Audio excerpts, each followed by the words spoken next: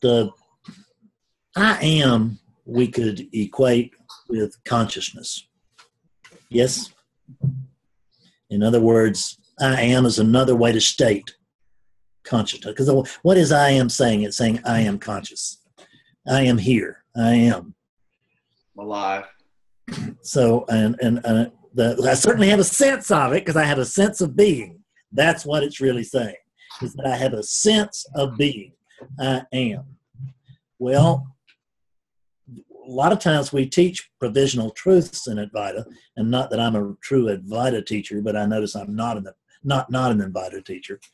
So we teach provisional truths, which means that you tell somebody, you encourage somebody by helping them seek the truth they can see. So sometimes if I have somebody who's been caught forever and they in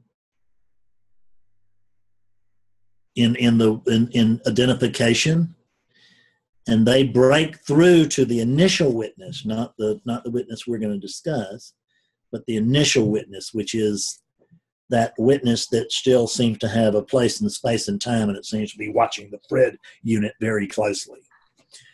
That, if they break through to that witness, that's actually the last stage of duality.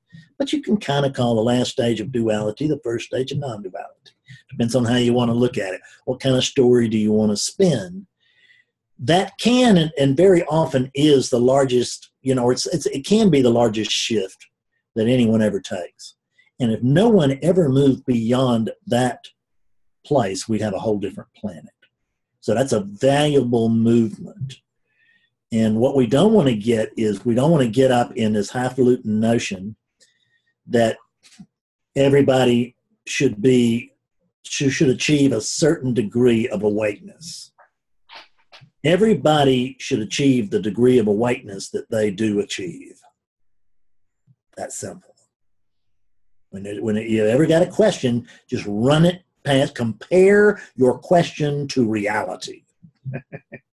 People should be more awake than they are. Are they? No. Well, then guess what? They shouldn't be until they are. But when I say they shouldn't be, that's not negating the fact they might be in the next moment. So there's this I am, there's this sense of being. Sometimes when we first break through the second stage, typically in an awakening, from that witness state is into the state of seeing what we're not, which is, oh my God, there's no Fred after all. That's right. And that's a true seeing. And that is, generally speaking, the most important movement in a person's life. They may or they may not go beyond that. We hope that they do, if they do, but we don't hope that they do if they don't. But that shift, you can tell them, yes, that's it, because it is it. And there's some more. That's what you got to remember. These non-duality is not good about neat little packages. Well, it works like this and this and this, and you could just get this down, you'll have it. Just doesn't work like that. Non-duality is chock full of paradox. That's something we have to become careful with. Comfortable with. We have to become comfortable with the discomfort of dealing with paradox, because the mind wants to know. I had somebody this week. I had a very difficult awakening dialogue where the guy, I can't say I didn't do my job. He looked straight at me and said, "Oh God, I see. I am awakeness, and I'm already awake." And I said, "That's it." And then Bob came in and said, "But I'm not sure I understand that." No shit, Bobness. Right? It's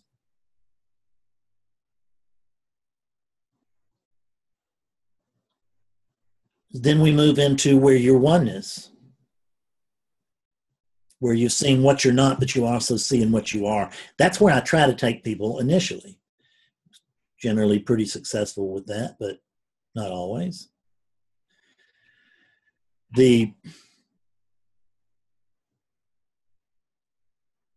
That's the truth.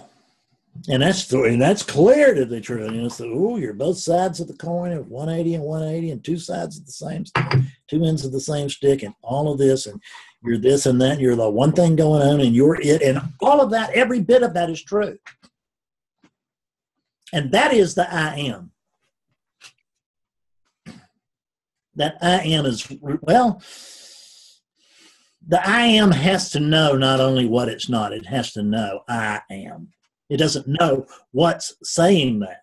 I can report that I am, but I can't report what I am. So I don't know what's reporting that I have a sense of being. But now here is the answer to your question at last. Something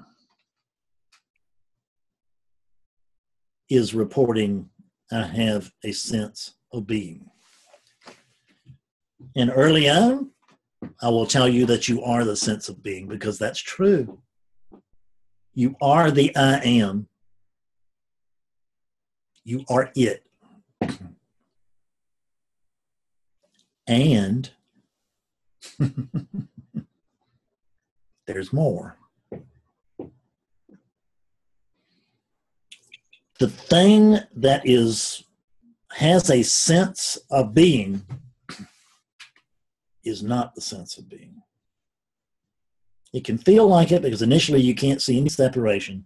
And so you go along with that, oh, I don't see any separation. There's that which you see, and it's the same thing. There's no difference between the looker and the looked at. And that's true within I amness. That's true within conventional non-duality.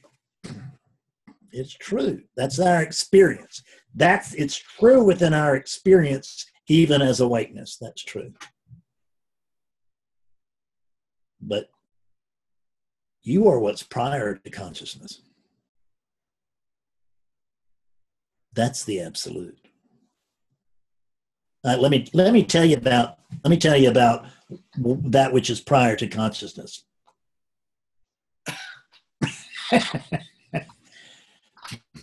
There is nothing to say. It can't be talked about. It is beyond being and not being. It is the definition of paradox. Or really, it's beyond paradox. There's nothing you cannot, and Steve will never know this state any more than Steve can know awakeness. But here's the weird thing. I am can never know this state either.